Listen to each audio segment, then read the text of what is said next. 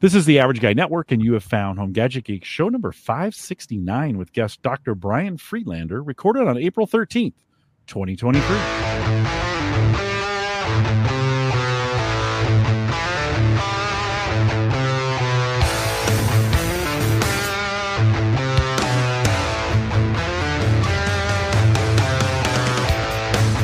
Here on Home Gadget Geeks, we cover all the favorite tech gadgets that find their way into your home. News, reviews, product updates, and conversation, all for the average tech guy. I'm your host, Jim Collison, broadcasting live from the AverageGuy.tv studios here in a beautiful Bellevue, Nebraska. Spring is here, and we're loving it. And, of course, we post the show with some world-class show notes, and we'll have a few this week out at the AverageGuy.tv. Don't forget this episode affiliate sponsor is Nespresso. If you're tired of drinking terrible coffee, and, Brian, I'm sure you don't drink terrible coffee, do you? I don't. Okay. I do not. Well, if you did, Nespresso is a way to get around it. Little pods, put it in the machine, hit the button, makes great coffee. We have one right downstairs. Do you? Of course. Oh, super good. You have to buy your own pods, or do they supply some pods? When you say downstairs, you mean you have your own personally in my home? Yes. Yeah. No, it's super good. It has really become the easy go-to to throw the coffee cup in there, hit the button. If you don't have a machine, check it out, Nespresso.com. Use code MQU328. I'll have that in the show notes as well. Cool. $40 off your first machine, and they'll even ship you a little container for the pods. Wow. So check that out today. It's always fun. I'm always surprised, Brian, at how many people are using Nespresso for their coffee. It's a little step up from a Keurig. Keurig's fine. Yes. We've got a Keurig at work, but this is kind of a step up. And it's nice that they also have a recycling program too for the pods, which is they do. Yeah. Do you use the bags? They we get ship it in, free shipping on the pods. And in New York, I think you just throw them in the recycle and they take care of them. For it across the river there for you. Yep. Big thanks to Aaron Lawrence, who joined us 2 weeks ago. I took last week off. Plan to get my taxes in, and I still haven't done that. I need to. The tax man is calling, so I need to get those in. But big thanks to Aaron Lawrence, who joined us 2 weeks ago. Lots of great information there, and of course, a big thanks to our Patreon subscribers. If you're finding value in the podcast and you want to give back, check out the AverageGuy.tv/Patreon, and we got a $5 plan if you want to jump in. I mentioned it before, but Brian is back. Dr. Brian Fredlander. He was on the show a bunch back pre-pandemic, and Brian, we just kind of lost track of you, and you reached out the other day. Thanks for doing that. Good to have you back. Great. Welcome back. Yeah, thanks. Thanks for having me. It's always fun. Always good to catch up with you. Let's catch up a little bit. When we left you, we were talking about things like pens and iPads, and it was pre-pandemic. What have you been up to during that time? Well, I managed actually to stay fairly busy. I was teaching remote I teach at St. Elizabeth University in Morristown, New Jersey. And so, all my classes went remote, which, was pretty comfortable. I was doing a lot of that even pre-COVID. And I also was able to continue to consult. And I think what happened during COVID is, especially I work with students with both cognitive disabilities, learning disabilities, dyslexia, is that I think it was the first time that parents realized how dependent their children were and how much support they were really getting in the classroom. And so I was getting a lot of referrals, even during COVID, to try to find tools and strategies so that students could do more of the work independently, because their parents were home too, and they were working from home, and it was hard for them to help their kids and do the work themselves. And so I kept pretty busy, trying to find supports, especially for the students that have both reading and writing, disabilities. But I was also.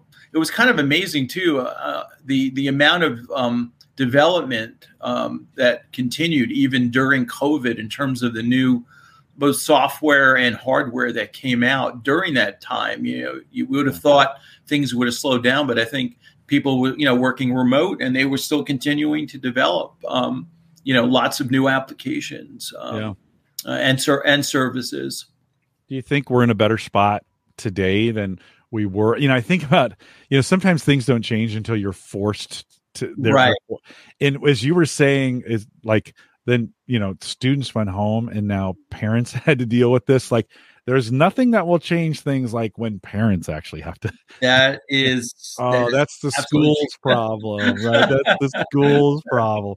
Then all of a sudden, it wasn't the school's problem. Do you think we're better off today? I mean, as you look at the assistive tech landscape, did we make some progress during that time? Yeah, we certainly did. I mean, I think certainly some trends. We're always impacted by what's happening in the marketplace too. But I think the big trend was artificial intelligence, machine learning, and so for basic services that are built into Microsoft Word and Google Docs, like speech recognition, they call it voice typing. I mean, years ago, I would have to work with a student for like an hour and a half with Dragon, and now out of the box, you just speak, and you get the efficiency that one I could never have believed years ago you can get. And then also a big trend is especially more so I would say high school, college is using audio for note-taking purposes, whether it's a digital pen, but some of these new services like Otter AI for real-time transcription are pretty incredible. And I've been using I use Otter AI sometimes. I started using this new tool called Fathom that connects to Zoom or Google Teams or even Google Meetup. And yesterday I was teaching and I tried it out, and at the end of the hour and a half, it produced with artificial intelligence a summary of the 90-minute lecture discussion that I gave, which is pretty amazing. It really is, and it just keeps getting better and better in terms of its ability to understand the context, which is pretty incredible. It is pretty incredible. We had Jay Franzi on 6 weeks ago, maybe 7, right. Talked a little bit about ChatGPT and some of the things it's been doing. Right. But so while that's new to most folks in the public, that is not technology that I should say that is technology. It's been being used for the last couple of years. Otter AI has a connection to that. Some of those other, right. Jasper is another one that was using those in the open AI in the early days. I've used Otter AI for a couple years to transcribe if folks need a transcript of Home Gadget Geeks, right. I'll drop that into. I drop everything into right. Otter. Right. It gives me a couple, a year or so ago, it started giving me time-stamped summaries of some of the things we were talking about. And it's pretty good at it. So even for this show, if you go out to theaverageguy.tv/HGG569, you'll see afterwards, and I provide transcripts on demand if folks want them. I used to do them regular. Right. I'd have them all the time, and I didn't find anybody using them yet. So I just said, if you need them, I can get transcripts for you. That show summary has been great.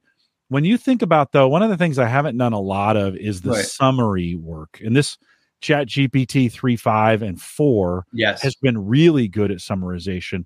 In the assistive text space for students, what's the benefit of that? Like, to those students, maybe in a class, is there some benefit to getting a summary afterwards? Yeah, I mean, some students do have difficulty sort of figuring out what are the most important parts of the lecture.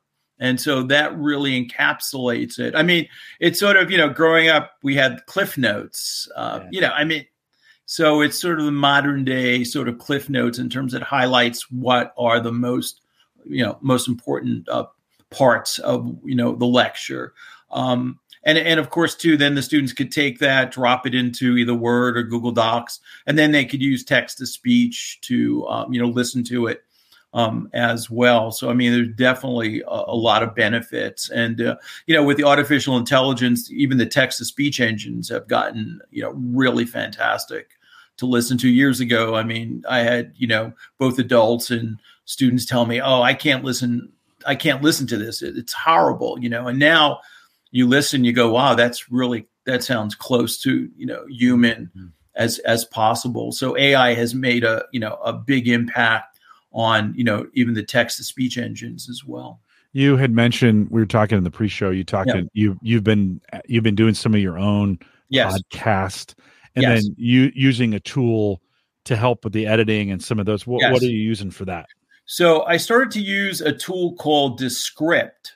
And so what I did is I submitted about 30 minutes of reading a script to the service, and it generated basically a text-to-speech engine of my voice.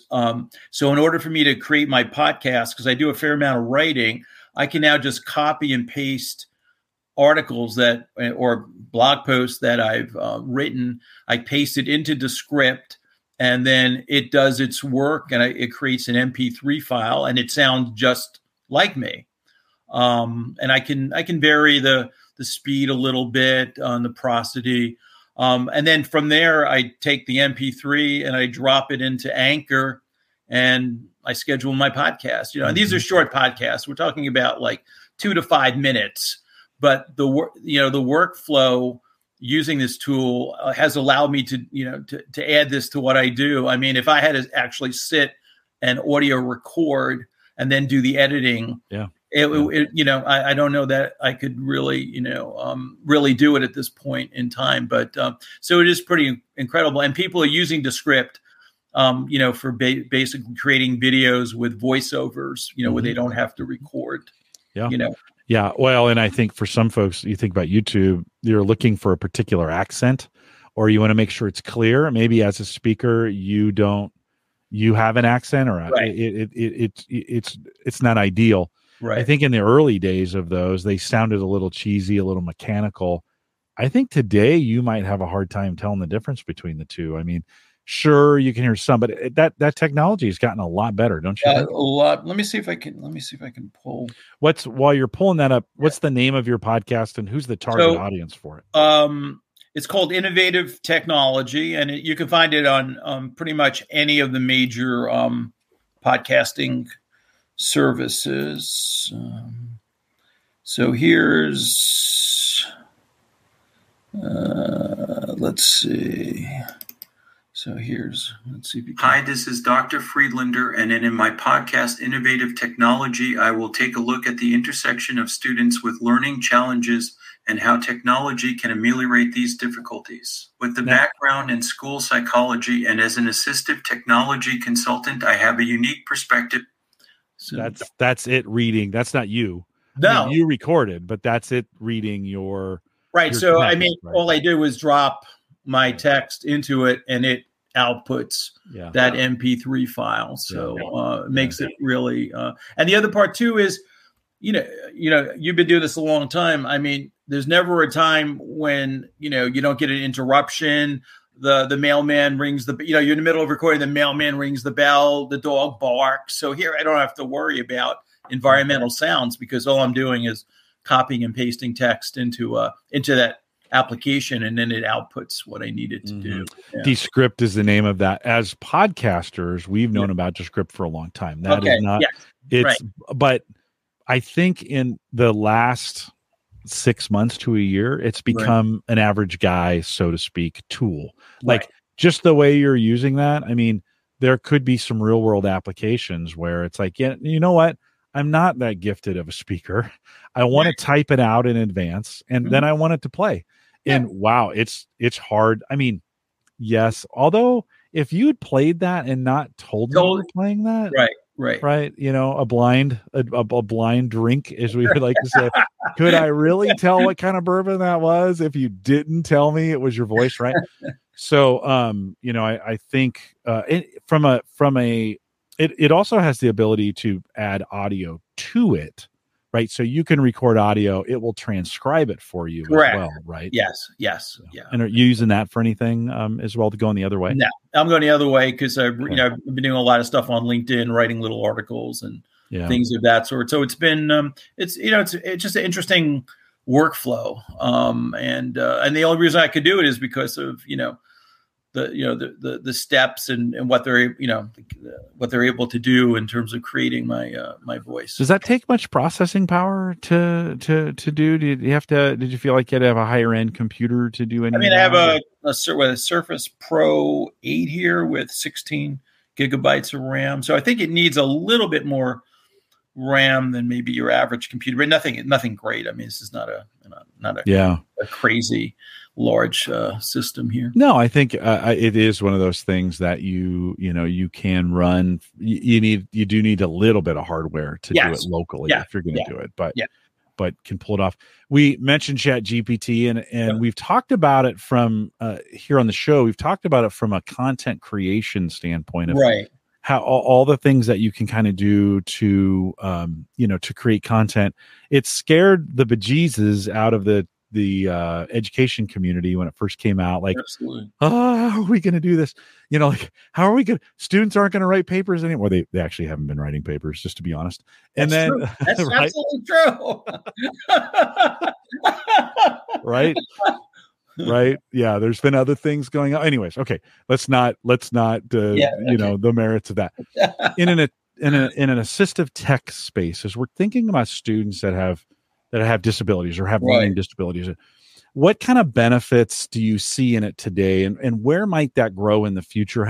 Because I think some math teachers probably complained about the calculator when it first came out. Students are never going to learn to add, and now calculators are in every room. Do you see a day when AI, or ChatGPT becomes a helpful part of the education solution as opposed to being so feared? Oh, I mean, absolutely. And I think also from the standpoint of, even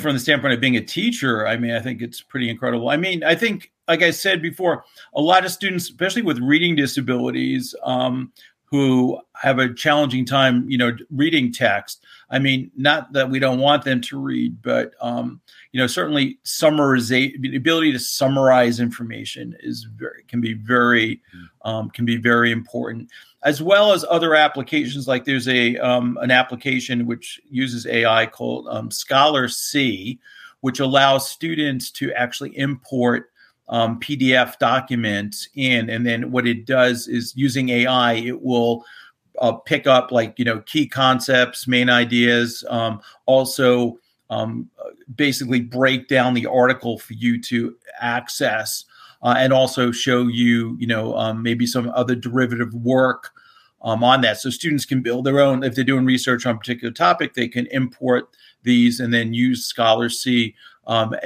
before they start to write, to begin to put the pieces together. And that uses AI to kind of pull out, summarize, highlight the main ideas, concepts, and to show students how different articles are related. So I think that's going to be important.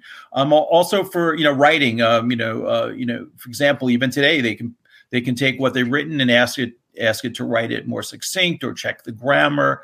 So I think from a language-based learning model, I think it's going to be really huge. And I from the teacher's standpoint, we talk about years of differentiated instruction. And so, a teacher could ask ChatGPT to explain a concept of photosynthesis as if you were a second grader or a sixth grader or a high school student or a college student, and really differentiate. Because in a classroom, you're going to have students that understand, information and concepts at different levels. And then you could provide the students the content that's most appropriate for the level. Or you're a starting out teacher and, I don't know, your student, is not handing in their homework. What's the best way to approach that? And so you could ask ChatGPT to write a letter, as if you were, the teacher and you have a student, and it's really, I tried it, and it's really fantastic because it gives the some background information on the importance of homework, and then it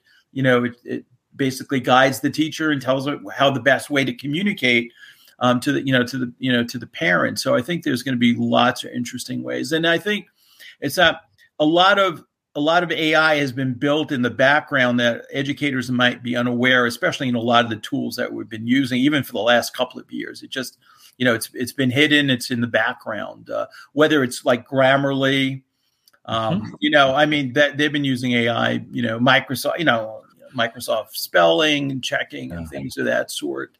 But I think, more companies are, sort of, they're marketing it that they're using it, but they've been using some of that technology for years. Everything from word prediction, which has been a mainstay tool for us for students who have trouble with spelling. Even back in the day, I was using programs like Co-Writer that had really fantastic algorithms for students that's, spelled phonetically, so they were there, back in the day, and now they're only keep getting better and better because they understand the context, which is really interesting. Yeah, I wrote 2 articles at theaverageguy.tv. Right. One called how to make the most out of ChatGPT for the average guy, and I wrote it with give me a simplistic idea of how the best ways to use ChatGPT. Right. Then I said, okay, write that again, but I want it for an advanced user. What are some real tips and tricks? And then cite sources. Right. And that was something I hadn't done before, where I asked it to cite sources. I think some people have knocked on ChatGPT for not having where it's getting it from. And I said, cite sources. And it was really, really interesting, the difference between the 2 articles. They're posted right now at theaverageguy.tv if you want to check them out. And they're linked to each other. So if you find one, you can find the other. It gave me some sources, and I went back and kind of checked them just to kind of make sure. But it's a really, really interesting, when I'm using it to write, I almost put more work into it than I would have normally. I read through it, make sure it's accurate, doing some things. I change some stuff around. I take stuff out that I know isn't right. I kind of have this question though. Do I need to write blog posts? When ChatGPT gets so good, when AI gets so good that it knows the answer, do I need to write blog posts anymore that are informational? Right. I mean, because anyone could go to ChatGPT and get that same information, right? Do you think, or is there still a place for opinion? In our writing? They won't.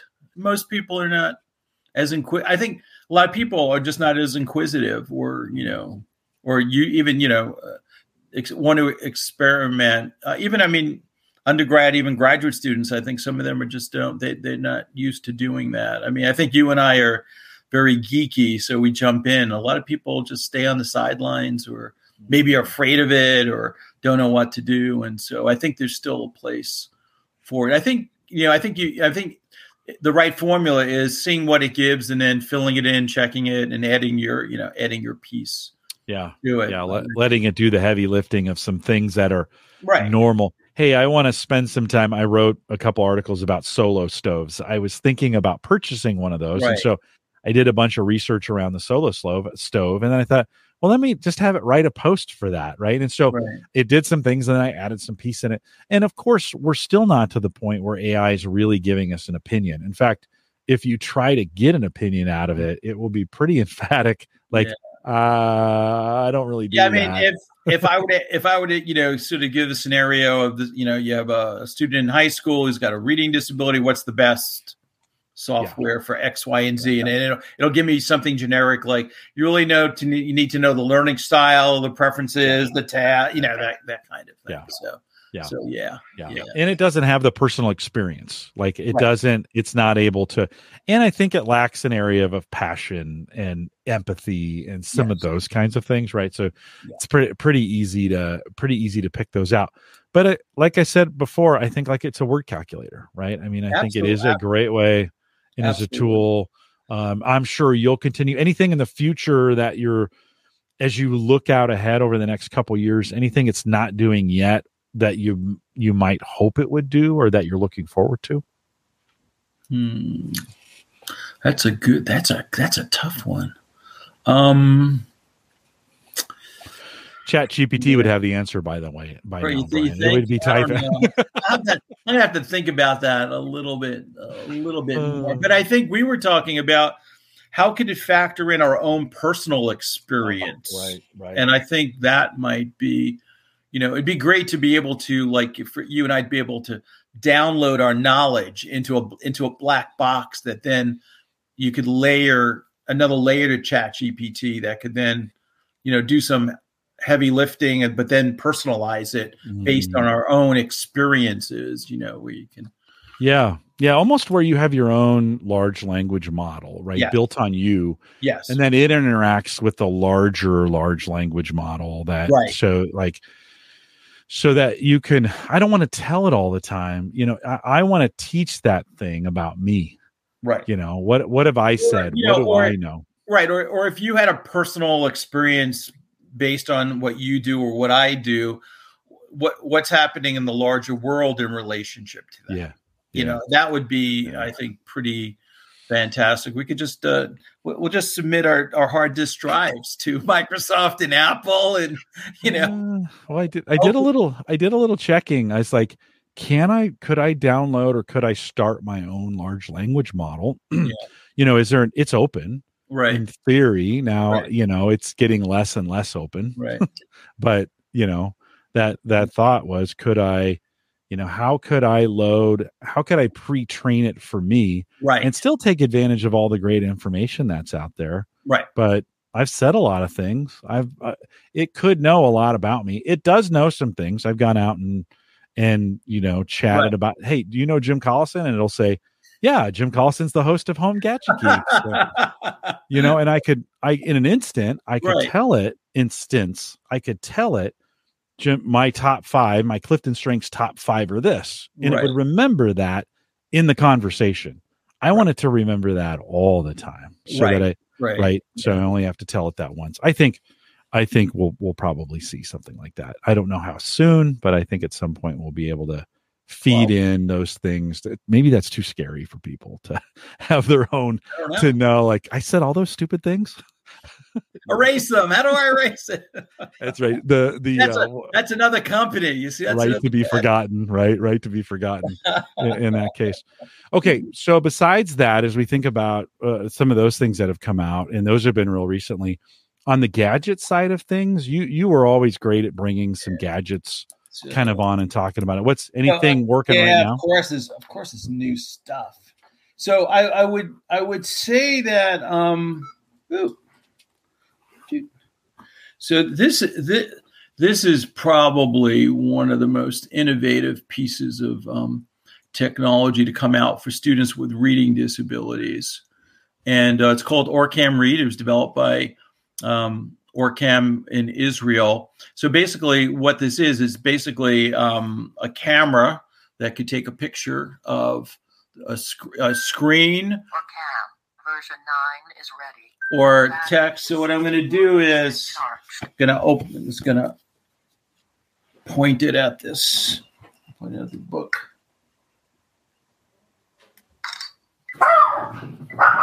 Classic reasons. Lutnick didn't read the newspapers, so he didn't know that Manuel, the gardener's helper, had been gambling and needed money to pay his gambling debt. He didn't know that Manuel had. I'll stop it there. But the dog is separate, not part of the dog is. My wife just came home. Oh, no worries. That just perfect. It was perfect, Brian. It was perfect timing on the dog. You clicked the book button, and then the dog started talking. Yeah, of course. So that can read, as you saw this, because of the size of this book. It took picture of both pages at the same time, and then it starts to read. No internet connectivity is needed. It also supports a physical headset, or you can use Bluetooth, AirPods, or any other Bluetooth. Tell me the name of that again. What was it again? Orcam Read. ORCAM Read. Mm-hmm. And so you're finding, for students that have reading disabilities, or so that's really, it was designed for students with dyslexia, especially I would say the high school, college level is ideal. But I did work with this with a student in middle school with he had low vision, visual impairment. Mm-hmm. So for him, it's great, and it could also read. If you had a Microsoft, a PowerPoint or a Google slide on your screen, it could actually take a picture of your monitor and read it, or even like a poster or something that's on the wall. Yeah. They actually had developed this for individuals who were visually impaired, called My Eyes, which had more features for the visually impaired, and they just pulled out the features that were most important for students with reading disabilities. So it's a really, so 25 years ago, I met Ray Kurzweil, who came out with the Kurzweil reading machine, which at the time was really nothing more than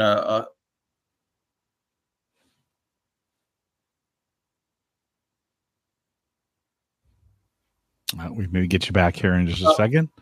Hold on, you froze up there. Start again for me. Okay, so about 25 years ago, I met Ray Kurzweil, who was an engineer, and he developed the Kurzweil reading machine, which was nothing more than basically a sophisticated copy machine that could do optical character recognition. And then he was at a conference, and he wanted to show a portable device, and he took a Nokia phone and a Canon digital camera and literally had duct tape, a real Rube Goldberg. And he took the picture with the Canon, and then the Nokia phone read it. And so when you get to something that's this size, it's pretty incredible. I mean, and that's like for our audio folks, it's maybe or maybe 4 inches. Yeah, maybe 4 inches. The size of a M.2 drive, maybe a little bit bigger than that. For some little thicker. It's got it's got a camera, and it also has a laser built in as well. And then also there was a lot of these kinds of devices. So that basically, let me just do it this way. This is Scan Marker Reader. It's a portable handheld scanner, and this particular model uses actually AI in the cloud to do OCR. So you basically scan text from a book into a web-based app or your Android phone or your or an iPhone, and then it has text-to-speech and also translational services as well. So there's a big market for these kinds of handheld, very portable devices that can give students with reading disabilities access to text. What's the retail on those? I mean, what am I going to spend on something like that? So the Orcam Read is the premier is I think it's $1,995. Oh wow, okay. And this is somewhere around $200. And then there's another company that had. So this is the C Pen Reader. This one has a small LED display so that everything's happening on the device itself. So a lot of these kinds of devices. And then there's a lot of companies in China that are building Android-based devices with touchscreen technology that look something similar to this, a little bit bigger footprint. So again, the whole idea of portability and the fact that they can, basically, house OCR, right in this device, which is using artificial intelligence. I remember getting scanners, 15, 20 years ago. Right. And OCR has been around a long time. Yeah. Right. As far as technology, it was in the early days a little sketchy on what it couldn't do. Resolution wasn't as good.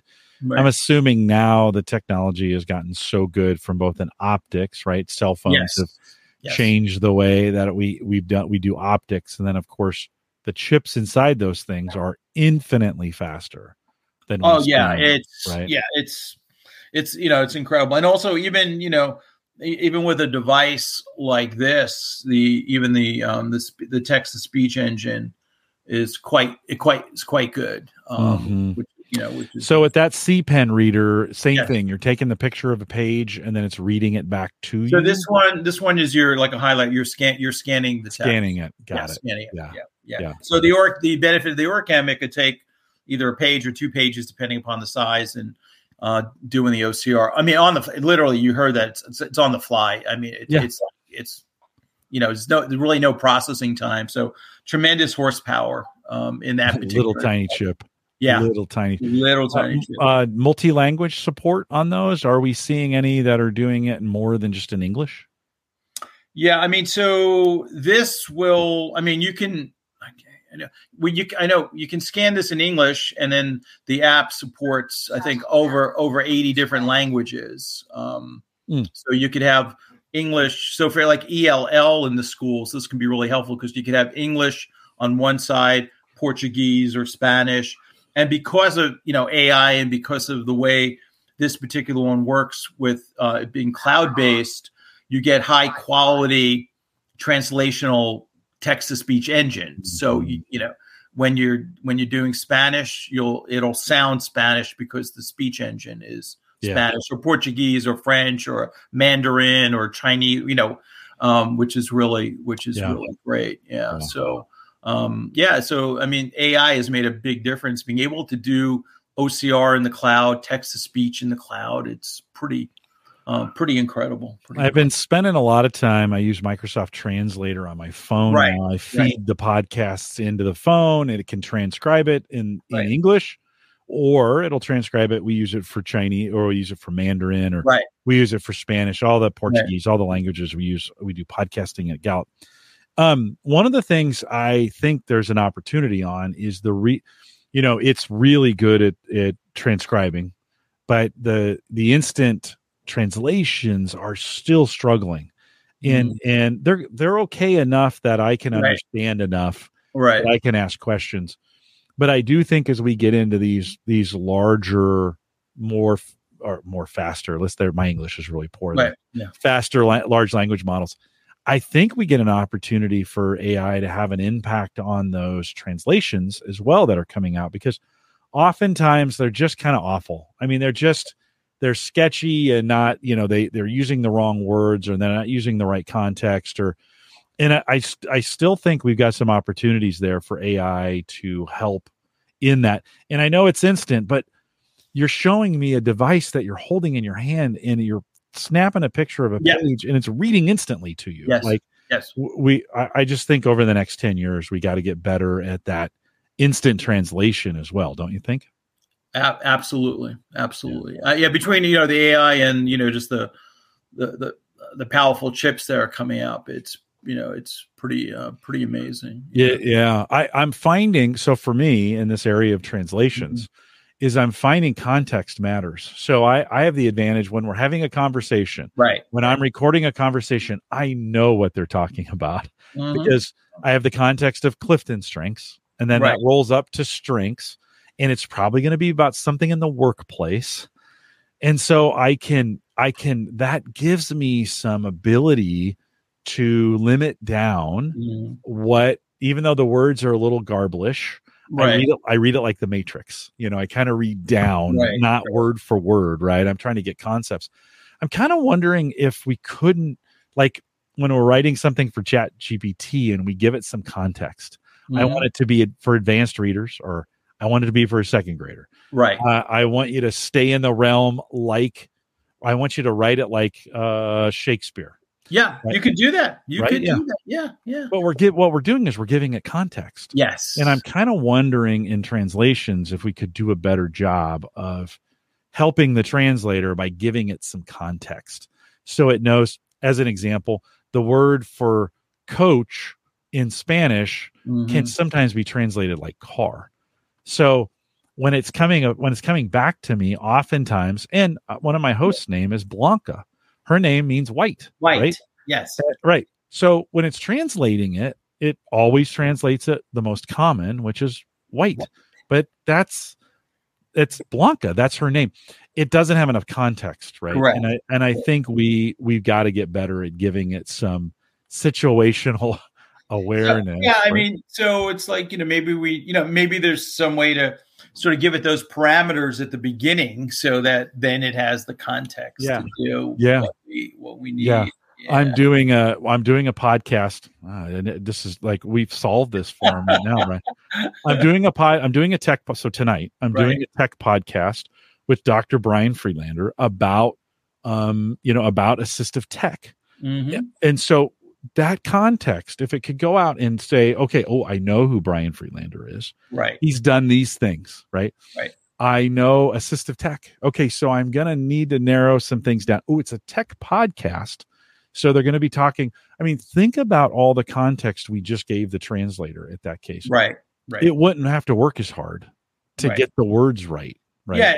And especially if I use something or Cam Read, it would go, I'm familiar with that. So it doesn't spell it like OREKA.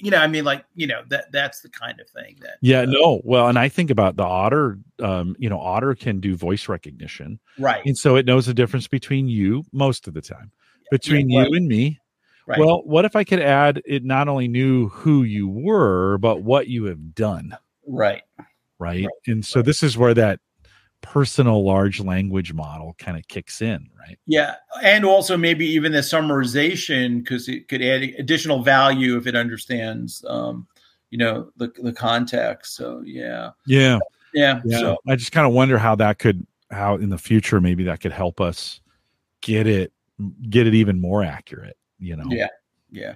And, other, gadgets. So, I continue to use digital pen. So this is actually a new one from it's a Neo Smart Pen, the A1, and this actually is a first pen.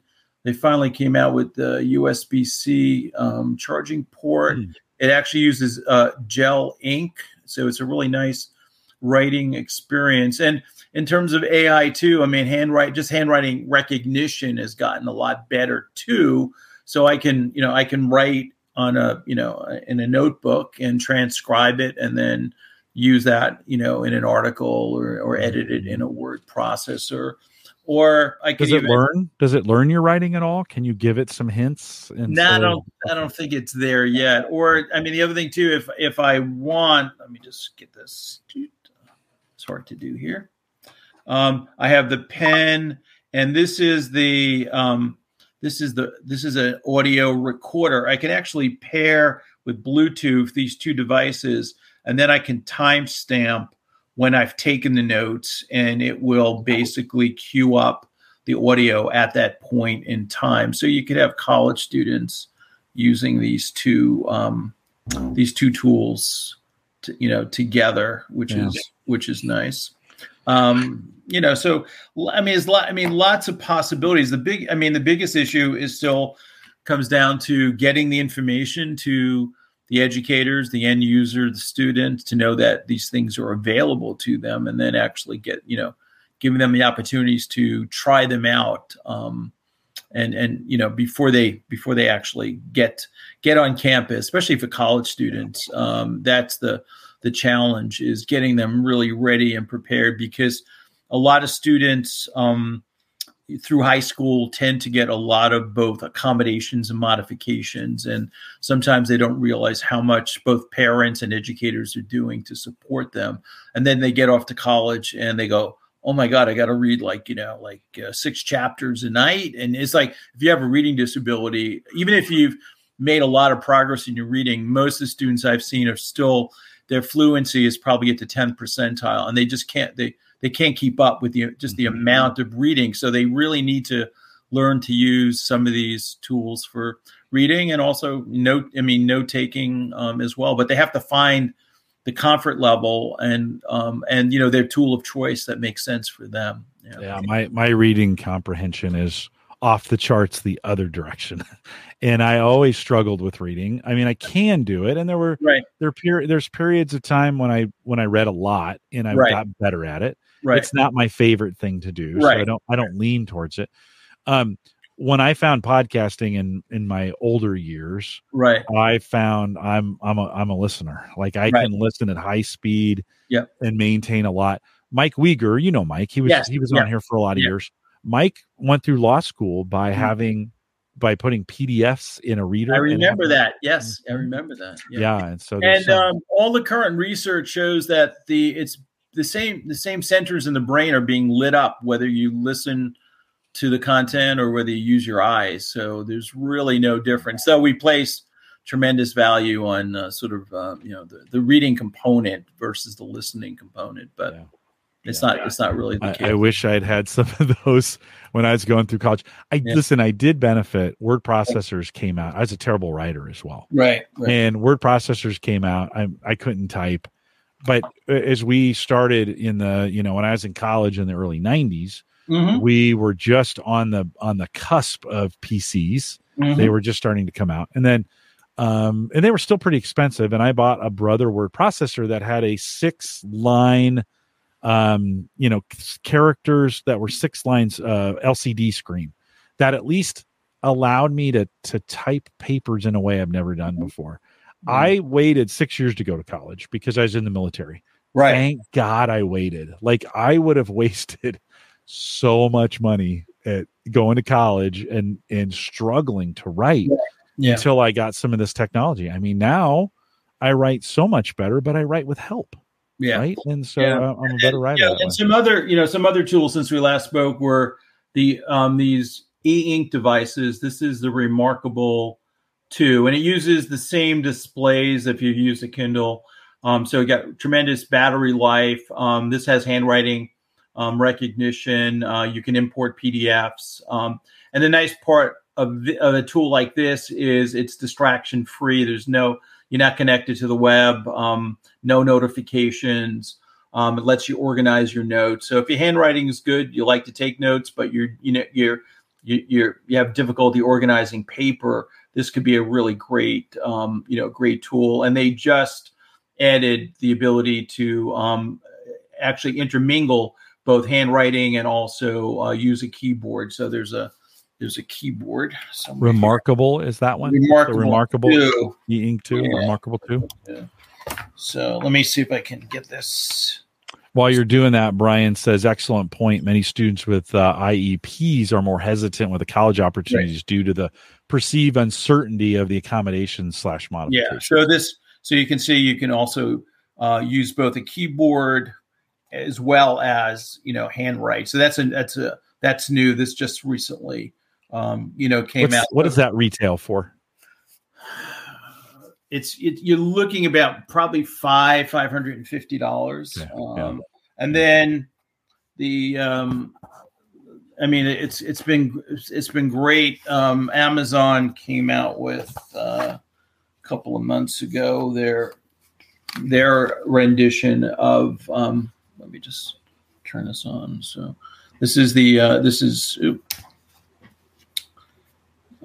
Amazon. This is called the Amazon Scribe. And this is also e-ink. This one also will probably run you $400 or $500. Same idea. Endless, e-ink pages. You can organize. You can also read your Kindle books. It's a little heavy. I mean, it is honestly a little heavy. This has also some backlighting, which is great. But there are a number of other companies that sell these e-ink devices that are great for organizing, tagging, finding your notes, things of that sort. Brian, do you find in that, to me, that seems like more of the average student kind of, but are there assistive tech opportunities there with some of those e-ink note takers that help students with disabilities? Yeah, I mean, I think honestly, I don't see too many students, but I think it's definitely a possibility for students instead of, carrying around, notebooks. It makes a lot of sense, especially for students that, have, attention deficit disorder or executive functioning disorders where, they have trouble organizing or losing paper. At least here, they don't have the opportunity to do that, which is, Do you think in the learning space, we think about now, we talked about these AI capabilities to summarize, to help take some of the notes. If I'm a student with some disabilities and in the moment, I'm not best in the moment of taking notes, but I'm sitting in a lecture, and I turn my phone on and say, hey, I want to record this, and then take all that information back and process it. It's going to transcribe it for me. Yeah. Do you think, to me, it seemed like there may be some resistance to that in the learning space, just because professors don't want their recorded lectures, right? Can you talk, is that, sure. How does that work in this space? So, typically students who have, disabilities, and have approved accommodations, that would be an accommodation that we would write into their plan. Generally, it's not too much of an issue at the college level. I've gotten a lot of pushback in the public schools because teachers don't want to be recorded in the classroom. But at the college level, as an accommodation, that should not be an issue. And as a matter of fact, a lot of larger colleges, universities, they have university licenses for like Otter AI or Glean or other recording technologies that they will then give those licenses to students so that they can do what you're saying is they can process the lecture. I mean, whether you have an Android phone or an iPhone, you can come in and, just record and then drop it into Otter, or I mean, even Otter has an app for iPhone and Android, and a lot of the other transcription services also have apps that you can go in with your iPhone or iPad and record and do it in real time. So it's generally not an issue for when a student has an accommodation plan and it's approved by the university or college. Okay. And then typically what happens is the professor signs off that they're aware that the student is recording because of their disability. And so there's an understanding that, how it's to be used and what it's to be used for. Yeah. You kind of wonder, I just fielded an email today from someone asking about accessibility options. They found some PDFs that we had on our site that were not accessible. And you can create PDFs that aren't necessarily that friendly to readers, right? And of course, we immediately I contacted our accessibility team, and they're like, "Oh, we're all over this. Like, we'll have this fixed in 2 days, like kind of deal." Like they of course we want everything. We can't catch everything, but it was caught for us, right? Right. I kind of wonder, you've been in this space a long time. I kind of wonder if the new era of education, instead of thinking that everything comes through a lecture or everything comes through a lab, to think like, what if we taught with accessibility first? In other words, I'm creating the content in a way that's accessible by everybody. Right. So, and then I may build around that accessibility. So every lesson that I have is already transcripted, is already summarized, is already right. Yes. And so the learning opportunity for the students in the classroom then becomes more about question and answer, or maybe becomes more about understanding than necessarily. I mean, so it's almost like the lecture is a podcast, right? And then the rest of it comes built around the accessibility options. I don't know. Yeah. You seeing any of that happening in the ed space? I mean, there's a whole, practice of universal design for learning, which has your perspective of putting theory into practice by considering the learning needs of everyone in your class ahead of time. So you're building all those accessible, learning opportunities into your lesson plans from the beginning. But, sometimes it happens, sometimes it doesn't. I mean, a lot of colleges have gotten into some hot water because professors may have created their own YouTube videos, put it up on a learning management system, and there was no closed captioning. Or they weren't using all text. And so sometimes, sometimes faculty who are not techie are unaware of, first of all, what is required by law, and then the second part is, how do I go about doing it? And I think that's the tough part. I mean, because you have content experts who are not technology experts. They know what they in their field. But then, right now, a lot of them are now, especially during COVID, we're forced to do things online. I mean, I was the interim accessibility coordinator for my university for about 6-7 months while they were hiring a full-time person. And we had, we have some students who had visual impairment, and the faculty member created a PDF, but it was a bitmap PDF. It wasn't, she thought she was doing what she had to do, right?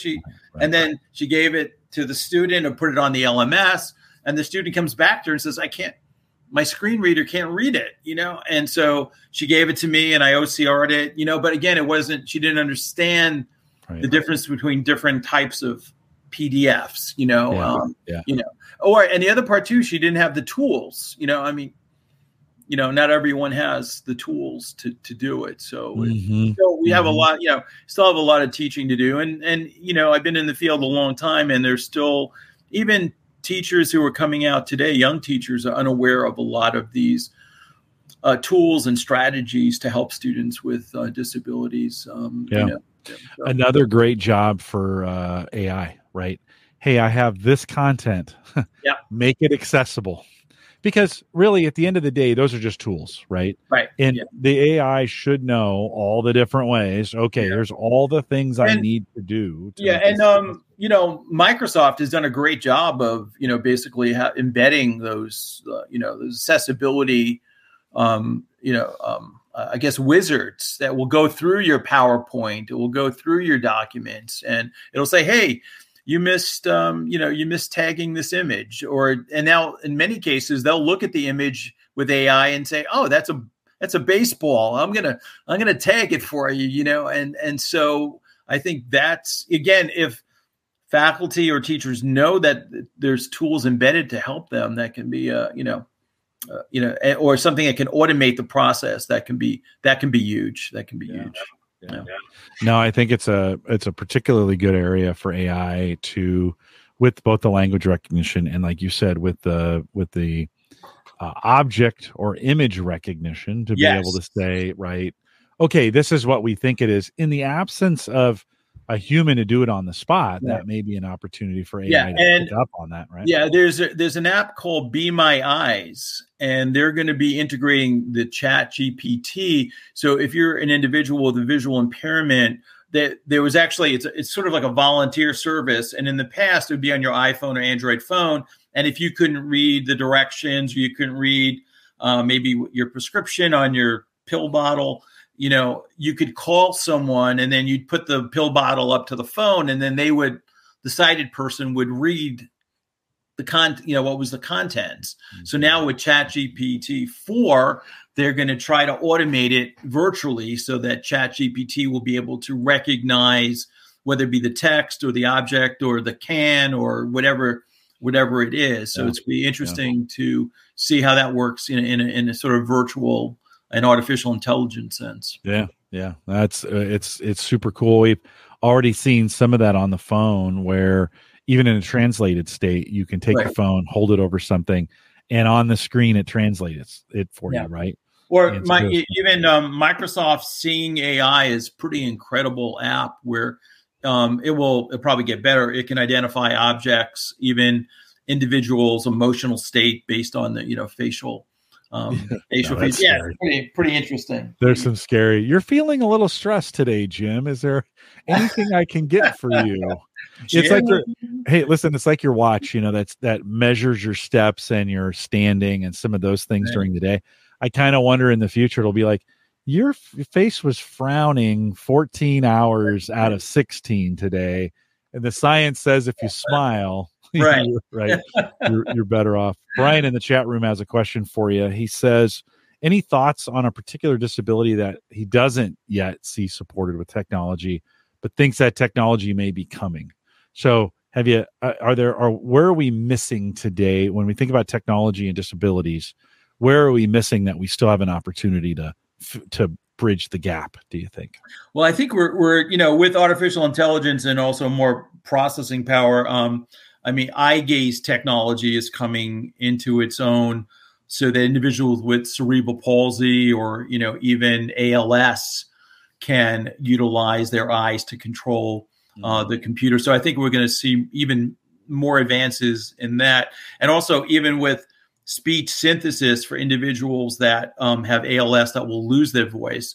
There are companies now that are beginning to basically create that individual's voice before they lose it, so that when they're using AAC devices, the AAC device will sound like them. So I think those are definitely some areas that we'll be seeing some big, developments in. Yeah. I wonder, as I go back and listen to podcasts from 12 or 13 or 14 years ago, my voice was a little higher back then. It's you get older, it gets a little deeper, right? So which voice do I want? Do I want 30-year-old Jim or 50-year-old Jim? Which voice will I pick? Yeah, and there's also some research that's being done in the last probably 10, 15 years where they actually, they've, I guess, surgically implanted like a port under the scalp. Because what happens is that individuals who are paralyzed, if they think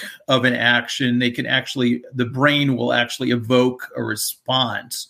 And so I'm sure that in some way they'll be able through, microscopic kind of relays to be able to think, and those words will come up on the, on the screen because they're basically evoking a neural response. Yeah. So I don't know if anybody wants to see what's going on inside of my head. That may not be good. Me either. That's scary. That's scary. Because you'd be thinking about somebody and you're like, oh, that should never be public. That was a great question. Yeah. Brian says, thanks. Oh, wow. I didn't ever think about the mimicking of voices as a great way to help those who may be losing them. I have a brother-in-law who has Parkinson's. Oh, okay. And you think about some of the technologies and some of the medications going into this. And I think with all of those illnesses, with all of those things that are coming, there may be some opportunities to, in other words, I may be able to use some technology if my hand is shaking, right, to gimbal that. Right. To gimbal. Yeah. And a number of companies that come out with, it's not my specialty, but OTs deal with that. Spoons and knives that will counterbalance the shakiness of the hand so that individual could, eat independently. There's a number of tools that are out there that can do that. Yeah. No, I think there's some cool stuff. Anything else that we might have missed as you're thinking about the future? I asked you that question earlier, but the other thing about voice is there are a number of companies that are working with individuals that have significant articulation difficulties, typically students with Down syndrome or individuals with cerebral palsy, and they're trying to build models so that speech recognition engines could understand so they can use speech recognition effectively, not only with the computer, but, using devices like, Madam A that Amazon has so that, individuals can, get the benefits of using those kinds of devices as well with their voice. These voice assistants seem to be stuck in a state like they grew really fast. Yeah. I don't know if and some of these companies thought they'd make more money off of them than they did. And so they've kind of, fired some of the folks that were working on these areas. Do you think in the voice assistant area, we're going to see continued growth in that area? It seems like that technology's flatlined a little bit. I think maybe it's flatlined a little. I don't know what the next, I thought Amazon's probably done really well with people ordering stuff and things of that sort, but I don't think not as well as they were hoping. Yeah, I don't think so. They just laid off a bunch of those people. It seemed like every high tech company laid off 10,000 people. That was the magic number. I know. Right? That was the magic. Some amazing things with them. I think like most technologies, we see this growth and a plateau, and then it gets operationalized. And then there's some disillusionment, right? The Gartner hype cycle. Yep. There's the trough of disillusionment. And then real new things come out of that, out of the trough. Some new technologies come about. So be interesting to see what we have there in the future. I'm kind of, in some ways, I'm kind of sad I'm as old as I am. I'd like to stay around a little longer just to see what's still coming. I just think hopefully there's some great stuff coming and we survive all the crazy stuff that's going on long enough to see some of it. Yeah, absolutely. So it's fine.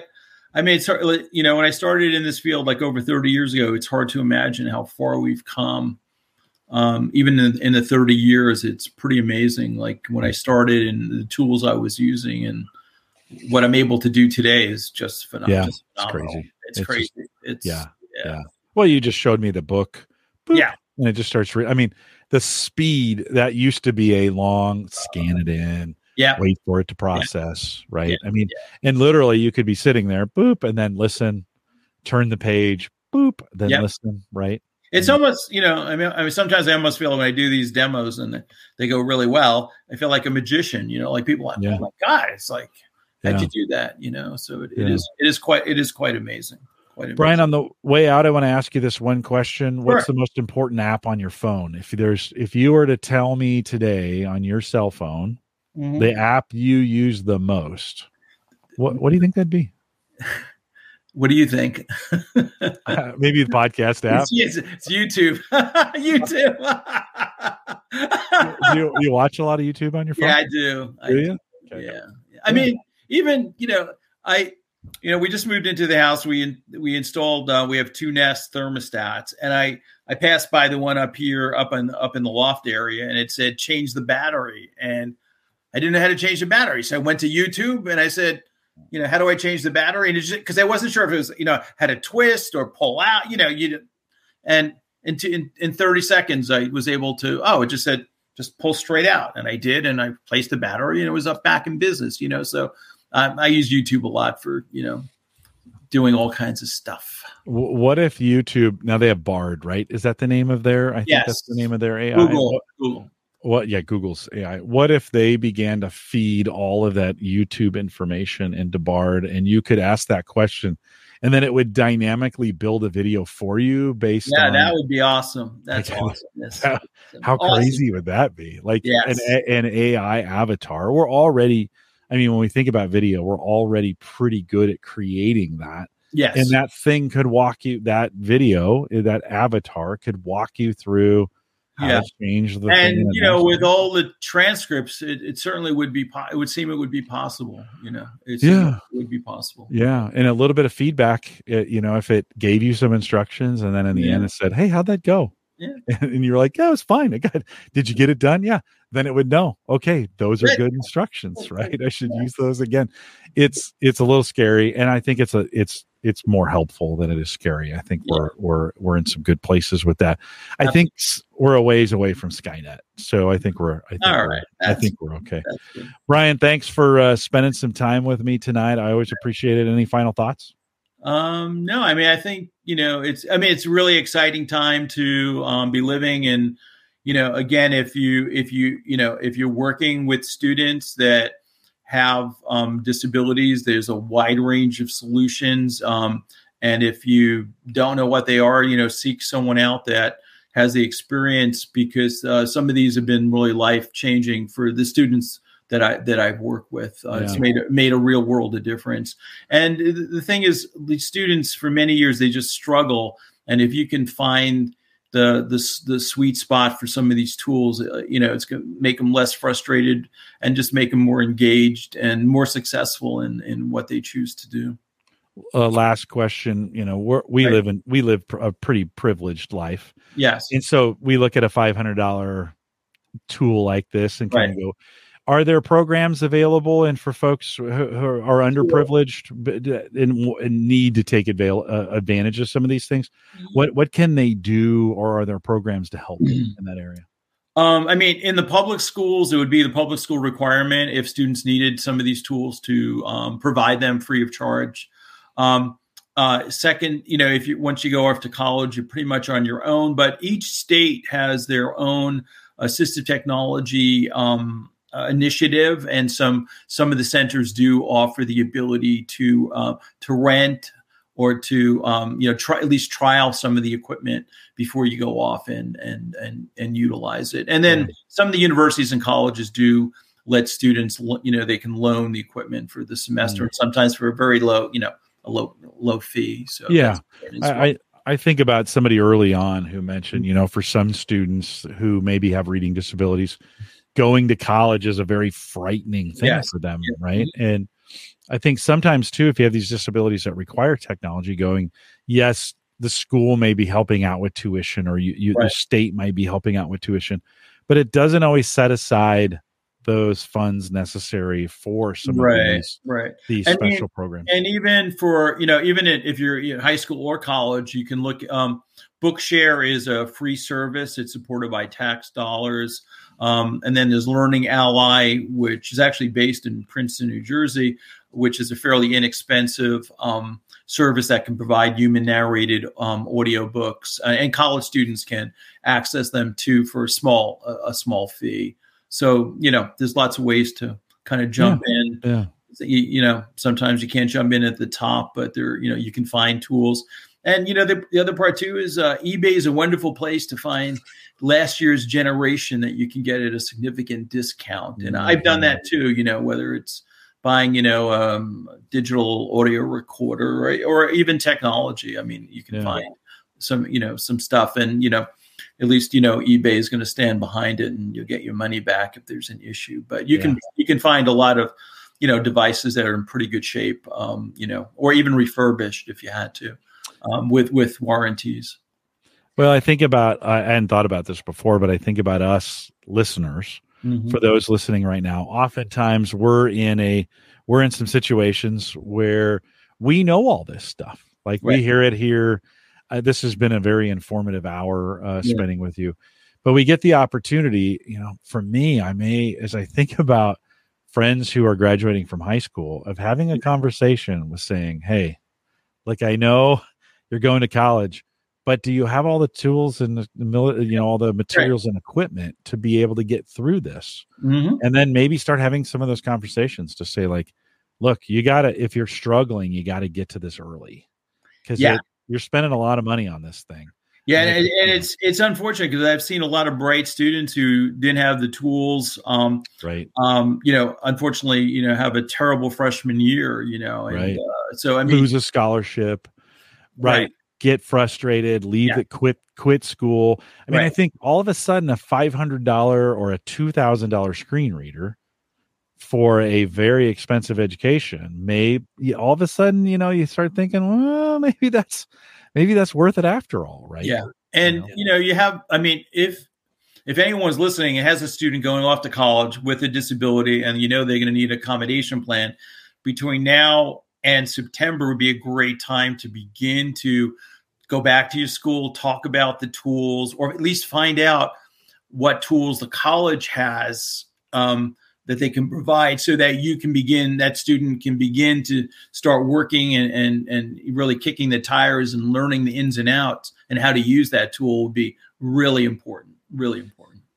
Brian, if folks had questions and they wanted to run those by you, or they just wanted to thank you personally, is there a way? What's the best way to dialogue with you on social that you're the most comfortable with? So you can email me at brian@assistivetech.com, BRIAN@ASSISTIVETEK.com. Cool.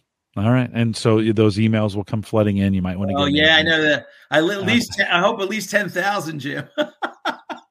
Yeah, that'd be great. If you get 10,000, let me know. That would be 9,992 more listeners than I thought I had. So anyways, Brian, thanks for coming on. Can you hang around for just a second as I wrap this up? Is that okay? Yeah, a couple reminders on your way out. One, we want to thank, of course, Maple Grove Partners. Get secure, reliable, high-speed hosting from people that you know and you trust. Of course, that's Christian. Check it out today. He's still got plans if you need hosting or for any reason, if you need that. MapleGrovePartners.com. His plans start as little as $10 a month. Great way to get a website started. You can contact the show, send me an email, jim@theaverageguy.tv, or find me on Twitter. Although I think most people have left Twitter, but @JCollison will get you there as well. And find us in the Discord groups, theaverageguy.tv/Discord. Thanks for coming out tonight for those listening live. If you're listening to the recorded podcast, we'd love to have you on Thursday nights. Thursday night, 8 p.m. Central, 9 Eastern. theaverageguy.tv/live. I remind you, if you're part of the Discord group, love to have you as part of the conversation. Brian, Justin, Joe, Jay, and Ken all checking in tonight in the chat. Whoever else, there were a few others I didn't hear from you, but thanks for coming out. But we'd love to have you in the chat. So join us on a Thursday night, and we'd love to have you. Come out here. Like I said, we're live every Thursday, 8 p.m. Central, 9 Eastern, out here at theaverageguy.tv/live. Thanks for coming out. With that, we'll say goodbye, everybody.